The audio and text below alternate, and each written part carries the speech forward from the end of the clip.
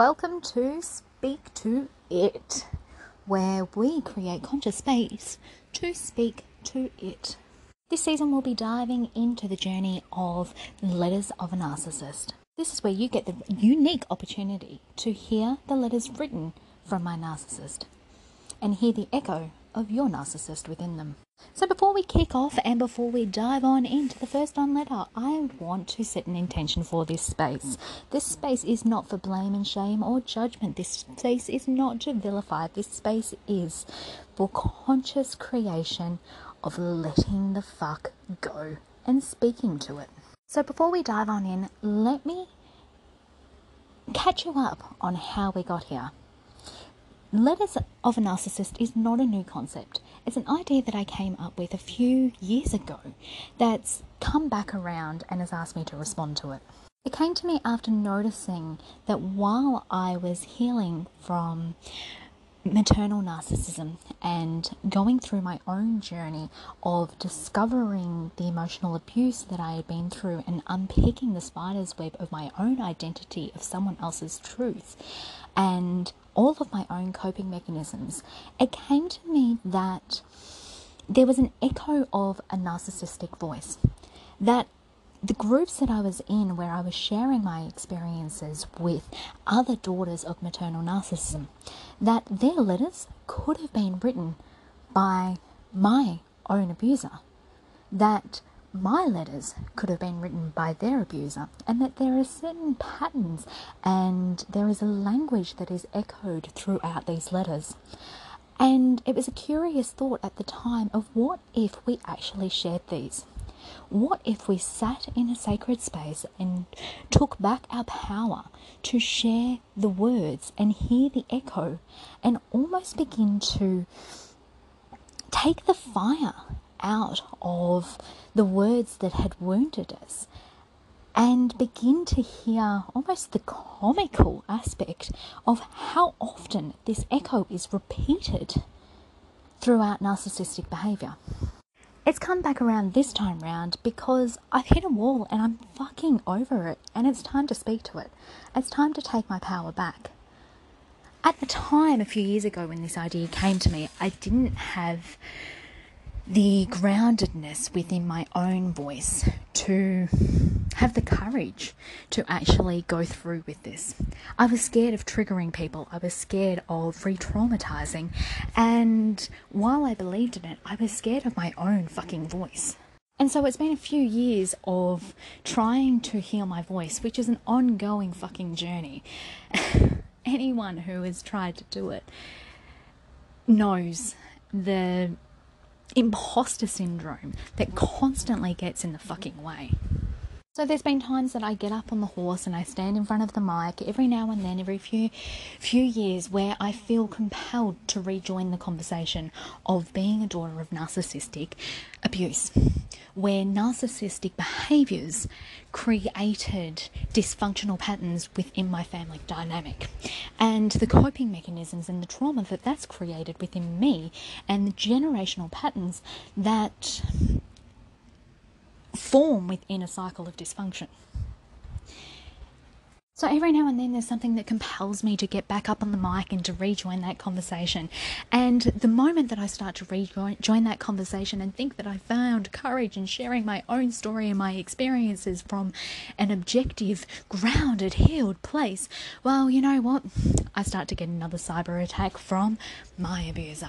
And while I hold full compassion for this person, and yes, I've done my work, and yes, there's still a hell of a long way to go, I'm fed up with being told that I'm a liar.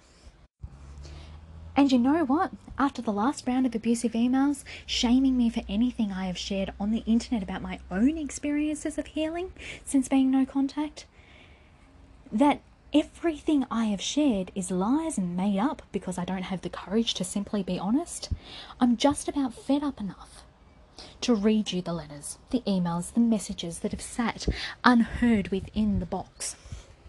You know, the box that we all hide within our closet, the one that we all, for some reason, tuck away those letters because, God forbid, the narcissistic voice is actually heard.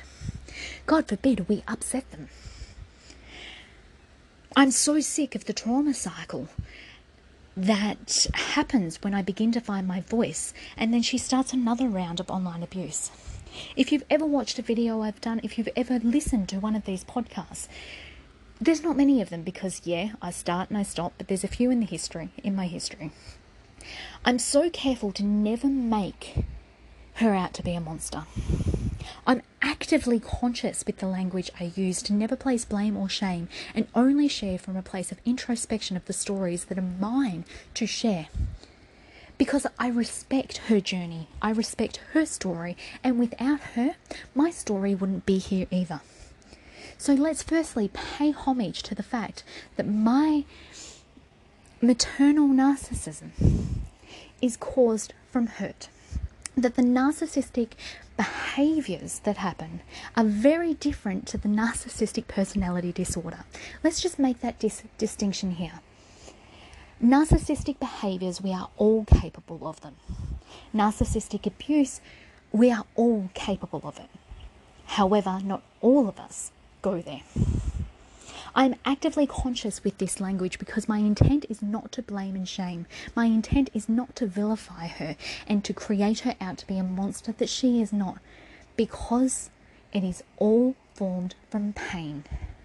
It is all formed from a state of survival that we all hold the capacity to step into. But maybe I'm just a little bit too nice about it all. Honestly, I don't give a shit about what she thinks about me. I'm tired of her believing she has ownership over my story and my fucking voice. I'm tired of retreating back into the shadows and doing months of healing to gain courage to share online again.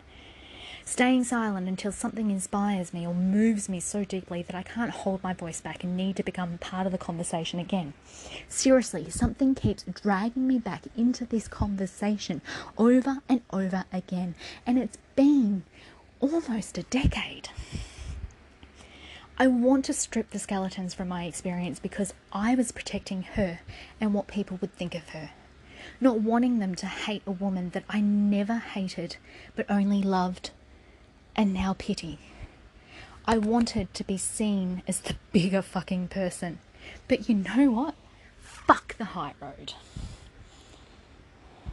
It's because I've never wanted to be seen as being stuck in the victimhood of it. To actually get my hands dirty with the mud of suffering and to share from the outside the wound rather than within it. So let's get real here. Let's get real honest and let's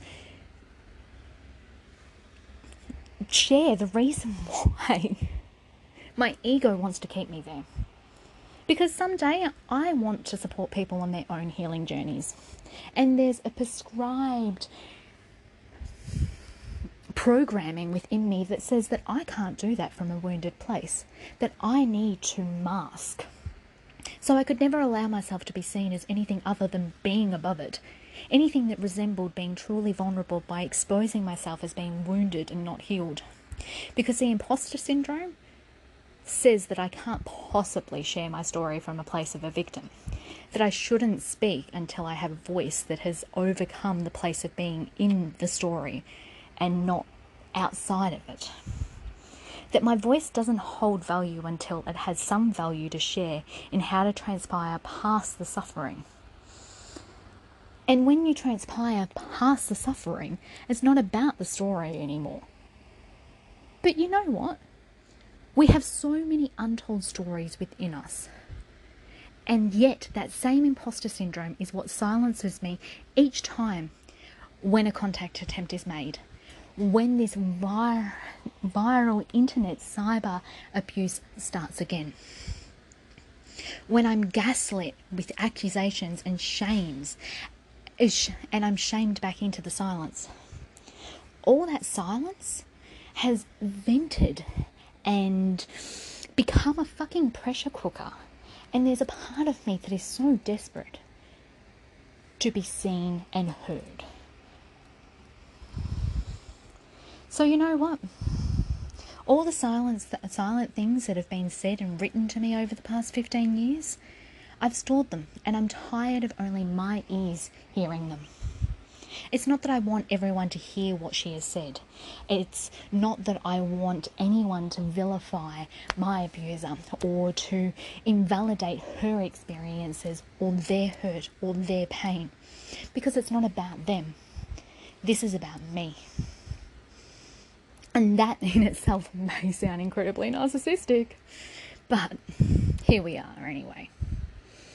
I want to stop screaming the unspoken things in my sleep and instead say them in a way that helps others to see the camouflage that generational trauma can be and the mask that even my own ego wears to keep things behind closed doors. Because you know what? Fuck that programming that says we keep our dirty laundry behind closed doors. Donna, what on earth would the neighbours think? Fuck slamming the door and suppressing the anger to see it from a higher perspective. Anger is the fire we need to burn the door and let the wind set it all free. The difference now is that I don't need these letters to defend, justify, vilify, or convince anyone of my experiences. I don't need them as ammunition or to use them as a shield anymore. I don't need their protection. But I do need them to be heard and their existence to be witnessed. Not to validate, but in the acknowledgement that they were said, and to give closure and to make fucking space. This is me taking back my power. This is what the world is needing in its expression of ourselves. Why do we victim shame and look down upon a person who speaks out? This is how we heal, by being heard and being seen, and raising our voices, by taking back our power and reclaiming the part of the story that is ours. This is a beautiful expression of self, and I hope you're here to celebrate it with me. And maybe you'll hear an echo of your narcissist within it. Or maybe you might learn something along the way. Who knows? But this is for me. And that's all that I know at this point. So my intent is to release these letters as I speak them. To hope that they create some good in the world and to be seen and heard.